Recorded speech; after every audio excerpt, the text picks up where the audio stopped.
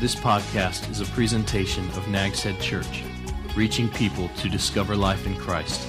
Stay tuned and visit us on the internet at nagsheadchurch.org. For those of you wondering, we've been in this series now. This is our 7th week in the series Simplify. Where are we going next? I really believe that this is a great time in American evangelical Christianity. I think it's maybe past time for us in many regards, but it's certainly an opportune time to talk about what the Bible says about how do we as Christians deal with the cultural things we see happening, going on around us that appear to be either in direct opposition to the Word of God, or at least we're questionable about them. How do we deal with those things? So what we're going to do after we finish this series is we're going to address those issues by going through the Bible book of Colossians. So kind of keep that in mind. That's coming up, and I'm very, very excited about tackling that book and dealing with a lot of what's happening, what we see taking place, and what the answer to all these things is. There is an answer, and there is a response. How many of you have ever had the fun experience of running out of gas? Ever done that on the road somewhere? Everybody's laughing. It must have been fun, you know? You weren't laughing at the time, I don't think, but now you look back at it. When Gail and I moved, we were living in Southern California when we first got married, and we moved from Southern California to Tulsa, Oklahoma, so that's kind of going halfway across the country. We drove a rental truck that contained all of our belongings. We packed everything in this rental truck, and when you've only been married a year, you don't have as much accumulated as you do, later on in life. Now we've lived in the same house for 21 years, and I'm thinking, Lord, have mercy if we ever have to move. What we'll discover up in that attic, It's been there for many, many years. Long lost relatives or something, I don't know. But we had this big truck, and we even put our car in the back of the truck. Bought a truck that was big enough. We put our stuff, drove our car up into the back of it, and headed off from Southern California to Tulsa, Oklahoma. Big truck, like 26 feet or something. Small gas tank. What are these people thinking of that own these rental truck companies? But and not only that, have a small gas tank. The gas tank was only like 20 gallons. And it got 5 miles to the gallon. You do the math. How many times do we have to stop? Now, for Gail, that wasn't such a bad deal. But, I'm wanting to get there and move along the road. And so every 100 miles or so, we had to fill up.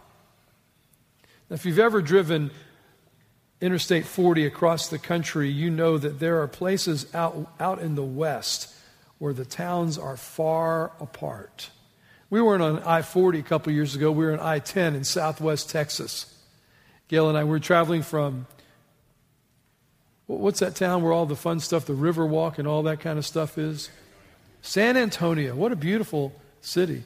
But you go west of San Antonio and there ain't nothing till you get to El Paso. And I remember, honest to goodness, you're driving, we've been driving across country, and you play with the radio, you're trying to find something on the radio, and you're hitting the buttons, and you're hitting the seek button. And you get to this place in southwest Texas where you hit the seek button, and you go all the way across the thing, and there are no radio stations out there that you can pick up. It was incredible. We're traveling from west to east, and the towns are far apart. Back in 1978, many of those, what few gas stations there were along that interstate stretch, closed at night. And I remember watching in the wee hours of the morning as driving by closed gas stations and looking at the gas gauge. You ever look at a gas gauge when it's on E, and you wonder how long the fumes will last? I had this sick feeling in my stomach that we wouldn't make it to the next town. And I was right. Somewhere in the desert, between Flagstaff and Winslow, Arizona. Our truck ran out of gas about 4 in the morning. And actually, we were about 14 miles west of Winslow, and I pulled the truck as it started to stutter and sputter and pulled it off the side of the highway. We just kind of sat there and what do we do now? The sun started to come up and we could hear the coyotes howling in the distance. Really. And I said to Gail, I guess I'm going to have to hitchhike into town and get some gas and hitchhike back with it. Now, you've seen those movies. The axe murderers, in the desert, picking up hitchhikers. And I was thinking about those movies too. And I said to her, I don't want you to hitchhike with me. I mean, there's no need for you to be killed along with me, So you'll have to stay here in the truck alone. So just lay down. I said, just lay down here on the seat. Go to sleep. Don't let nobody will see you as they drive by. And I got out of the truck and I left her there and began to walk toward Winslow, hoping somebody would pick me up and give me a ride into town. Hoping that it wasn't Jack Nicholson or somebody who would stop to pick me up, Hoping that no one stopped at our truck to look inside and see this young woman in there alone. Kind of scary experience for me at 23 years old or whatever I was.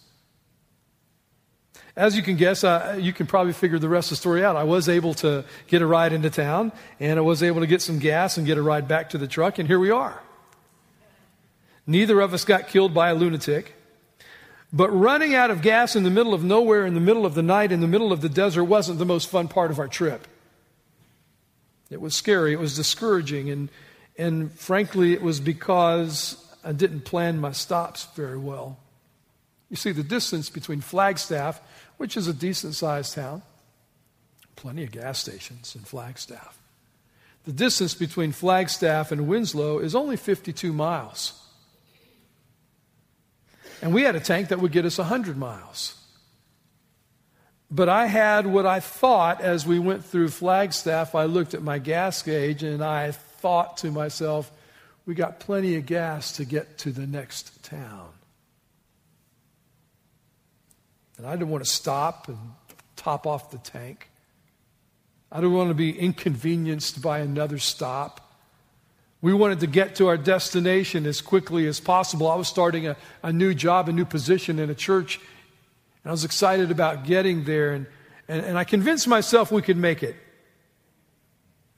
I was wrong. By the way, guys, you ever been wrong while you're driving and the woman sitting next to you reminds you how wrong you were? So by not stopping for gas when it was available, by not planning ahead, our trip then took many hours longer than it should have taken. Today's message in our series about simplifying our lives is about the biblical godly practice of stopping once in a while so we don't run out of gas.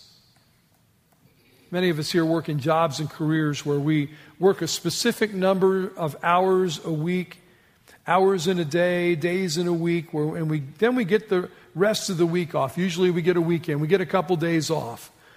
But then some of us with that kind of work schedule, maybe because of the economy or maybe because our desire to make more is to make more and to get ahead, we take on second jobs after our regular jobs or during our days off. And if that's you and you're working a couple jobs, rarely do you get a break.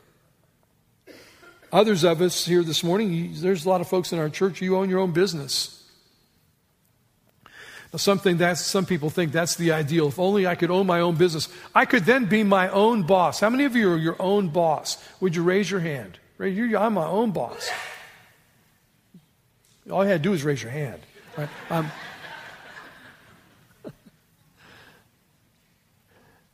But most business owners I know work crazy hours. Way more than their employees. A Gallup poll in 2009 found that, quote, nearly half of self-employed Americans 49% of self-employed Americans report working more than 44 hours in a typical work week. 26% of those self-employed say they work at least 60 hours per week, a much larger percentage than is found for workers of any other sector. So you want to be your own boss? Get ready to work a whole lot of hours during the week. But that's the American way. The American way is get all you can and can all you get, and then sit on the can. That's kind of how we think of things in this country. And the problem with working nonstop is that eventually you're going to run out of gas. There are lots of ways you'll know your tank is empty, by the way. How do I know my tank? How do I know? I knew my truck was running out of gas when I looked at the gauge and it was on E. When the motor began to sputter, how do you know when your tank is on empty? Well, there are several ways. You might lose touch with your family. You and your wife may become, your spouse, your husband may become distant. You and your children become distant. Your health will begin to fail because simply you're not getting enough rest, allowing your body to be replenished. You don't have time to do the things in life you really enjoy doing. You don't have time to give back to God. I just don't have time to do ministry. Too busy working. Being busy has never been desirable in any culture. Author Jane Austen, some of you know who Jane Austen was, said, "Life seems but a quick succession of busy nothings." Socrates, great philosopher, said, "Beware the barrenness of a busy life." Here in the United States, where we're blessed to be able to vote and select our government's leaders freely, what a great privilege and responsibility we have. Yet, since 1968, the highest voter turnout for a presidential election has been 57% of eligible voters. That means nearly half of us don't bother to vote. Why not? Some people say, well, I just don't care, you're just going to get the same thing. You know what the number one reason a poll was taken according to the United States Census? You know what the number one reason people gave for not voting in presidential elections is? I'm too busy. Can't get off of work, whatever it might be. By the end of the day, I'm too tired to go to the poll. I'm too busy. Someone took this 23rd Psalm and revisited it this way. I want you to listen. "The clock is my dictator. I shall not rest. It makes me lie down only when exhausted. It leads me into deep depression. It hounds my soul.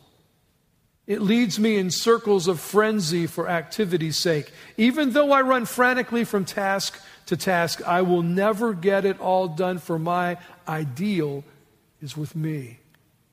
Deadlines and my need for approval, they drive me. They demand performance from me beyond the limits of my schedule. They anoint my head with migraines and my in-basket overflows.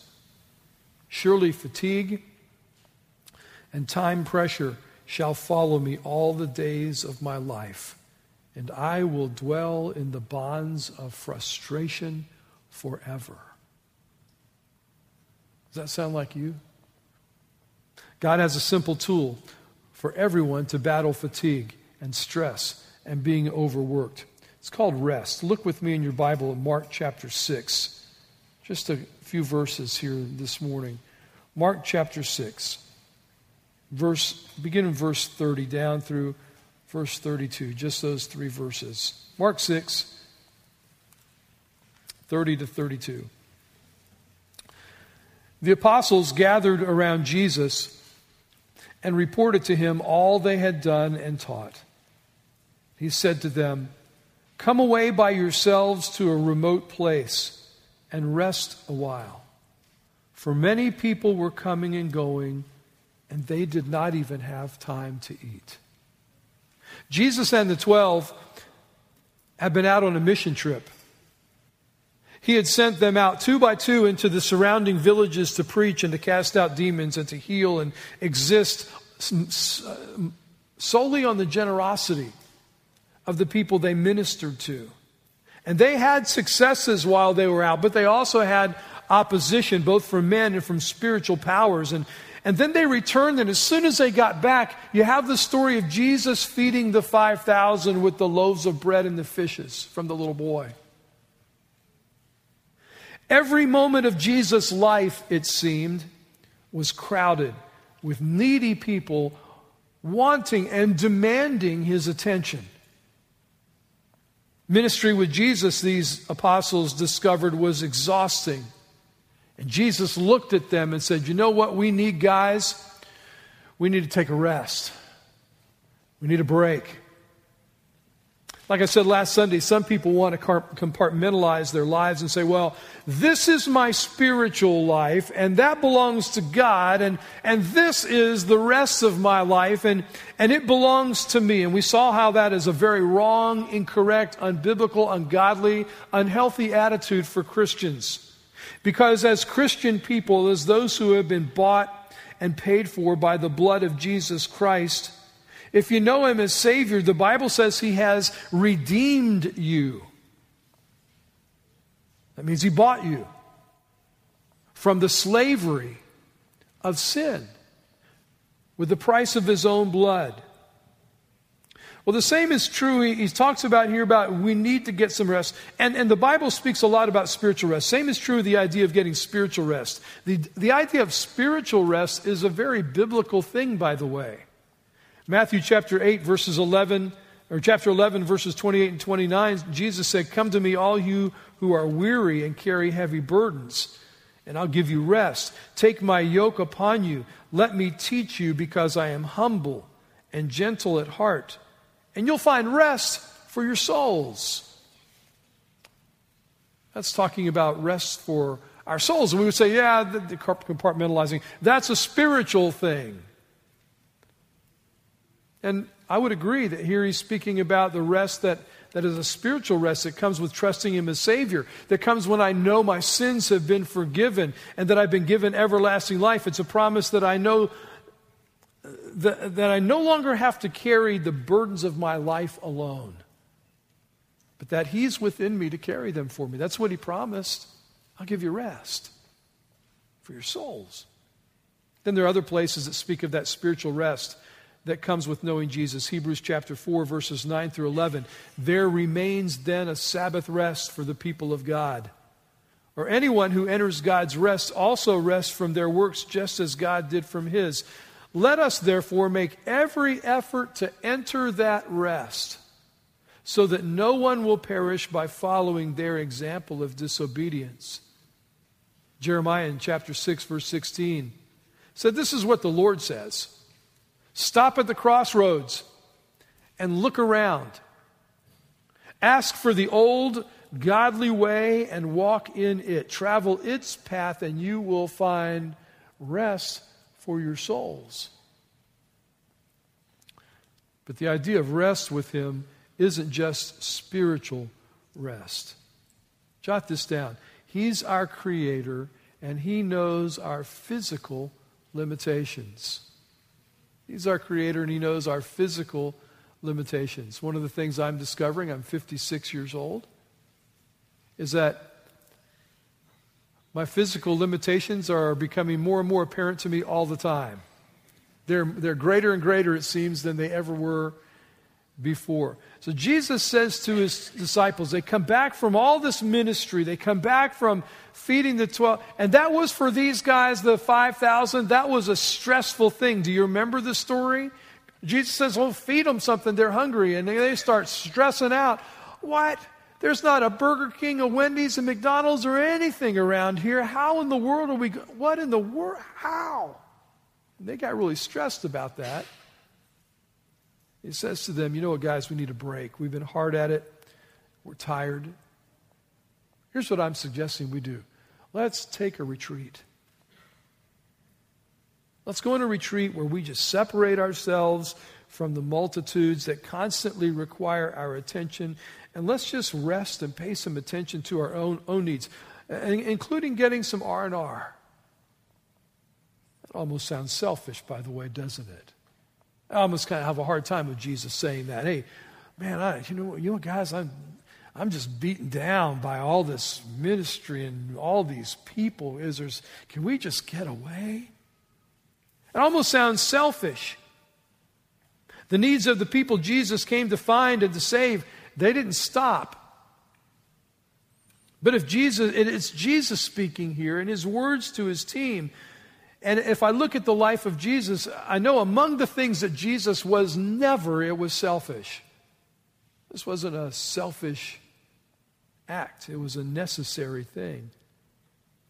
But with leaders, especially those who have a strong call from God to shepherd his people, there's a sense that if I do anything for me,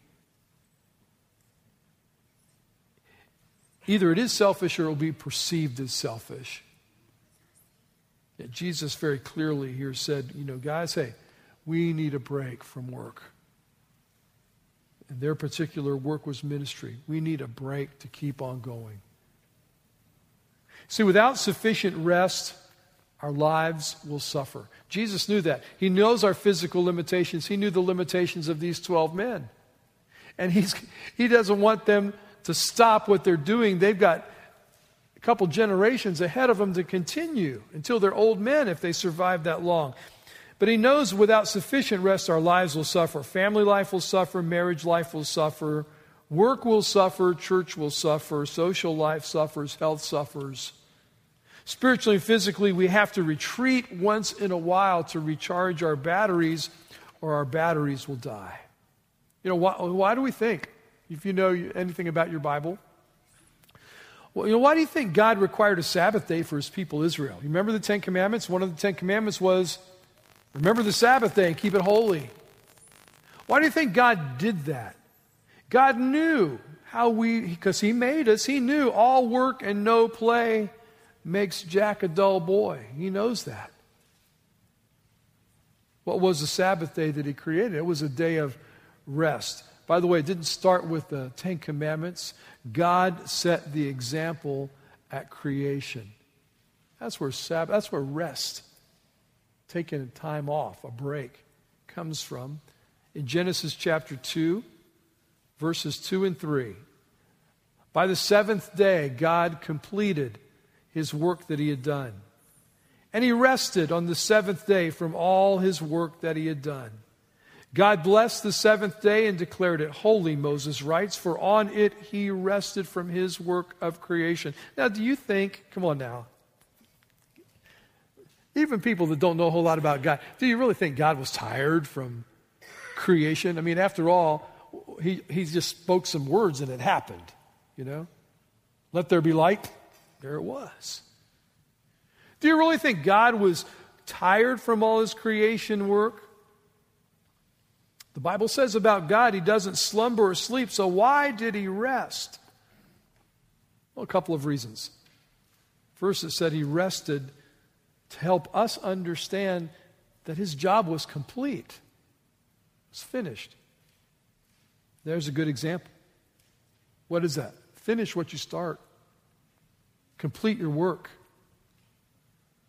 Second, it's simply an example to us to cease from our labors and take a break. Now keep in mind too, that Genesis was written by Moses. Moses wrote these words as part of the first 5 books of the Bible we call the Pentateuch. And they were specifically written to the Jewish people. And in these first 5 books are all the Jewish laws that we find in Exodus and Leviticus especially. And in that is contained the 10 Commandments, and one of those commandments was to keep the Sabbath day holy. God gave them pretty strict rules about the Sabbath day, which began, by the way, the Sabbath day began at sunset on Friday and ended on sunset Saturday. And by the way, it raises a point, a lot of people, I see people comment on this, and is Sunday the Christian Sabbath? The answer to that is no. We don't have a Sabbath day as part of our Christian faith. Paul taught that we're not to judge one another based on our observances of Sabbaths and holy days, because Paul said, you know what will happen if you do that? That becomes a thing of legalism, working to gain favor with God, and that removes grace. I remember when I was a youth pastor, and then when I was living in Southern California in a church from up in Canada, New Brunswick, Canada. Wanted to talk to me about moving to Canada and being their youth pastor. And one of the questions, I thought it was odd that they asked me, and did this over the telephone, asked me the question, well, do you believe it's okay to play ball on Sunday afternoon? And I thought, well, yeah. I mean, why not?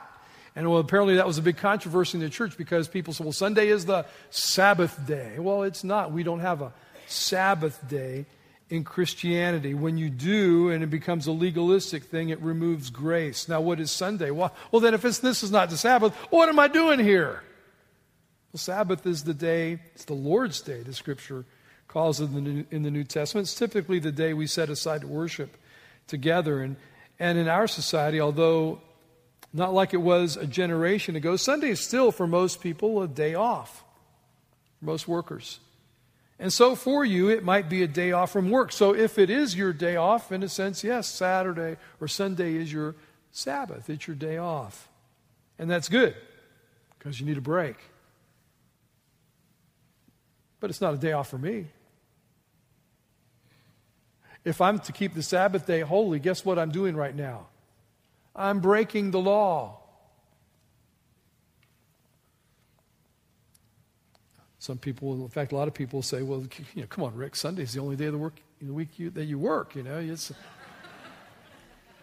Or they joke, yeah, I know you preachers, you only work, 1 hour a week. And then I tell them no, in Nags Head Church, we have 2 services. And no one ever suggests, by the way, that I get overtime for that.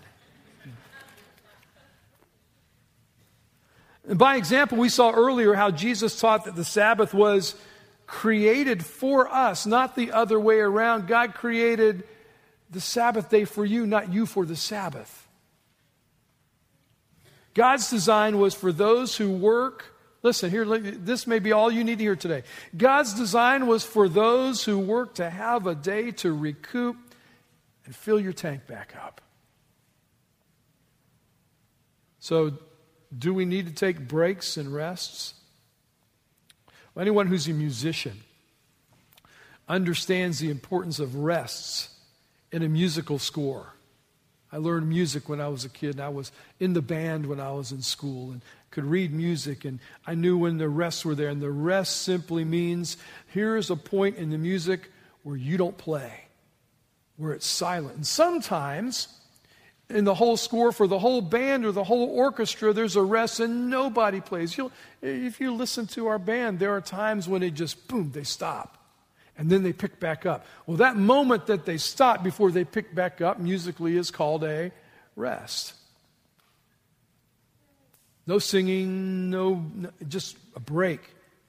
And it's in those breaks that vocalists and horn players especially catch the breath to keep on going. But the rests are also a part of the beauty of a musical piece. Someone has said, it's the space between the notes that makes the music. It's the rest, every so often, that makes the rest of it so beautiful. So, let me encourage you this morning, don't quit because you're out of gas. Take a break. When my truck broke down on the highway and ran out of gas, I didn't get on the phone and call the rental company. Well, I couldn't because that was in the days before you had cellular phones, and there just didn't happen to be a phone booth out in the middle of the desert there. But I didn't get on the phone and call the rental company and demand a new truck. Truck was fine. It just needed refueling. You see, if you find yourself running out of gas, it's probably because you have not in your life scheduled and planned out stops and rests so that you can refuel and take your breath. Catch your breath. It doesn't mean because you've run out of gas, well, what I need to do is just park it and give up on life. Park it and quit everything that I'm doing. It means you need to take a breather. God designed us to function very well with 1 day of rest each week. That's how He made us. And by having that rest regularly, and there's the thing, most of us have 2 days a week of rest. And God says, I made you so all you really need is one. Problem is, with a lot of us on our day of rest, are we resting? No. We're running here to and fro and doing all kinds of stuff.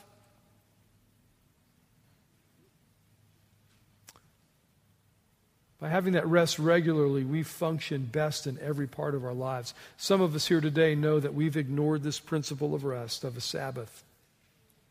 We've either paid the price for it at home, in marriage, at work. We've either paid the price for it, or we're paying the price, or it's not going to be long before it catches up on us. If you're going to simplify your life, you need to refuel by stopping and resting. And if you're one like me, I talked about this a bit last Sunday, if you're one like me and you can find all the excuses in the world why you need to go on when that needle is pointing toward E, but I got to keep going. I can't quit now. I can't stop. There's no time to stop. If you're one like me, as we bow our heads right now, and let me encourage you to do that, would you just, in a quiet moment with the Lord, would you admit to God that you've been ignoring His will for your life in this area of rest? Let's bow for prayer. You spend a few moments talking to the Lord. This has been a presentation of Nags Head Church, reaching people to discover life in Christ. Visit us on the internet at nagsheadchurch.org.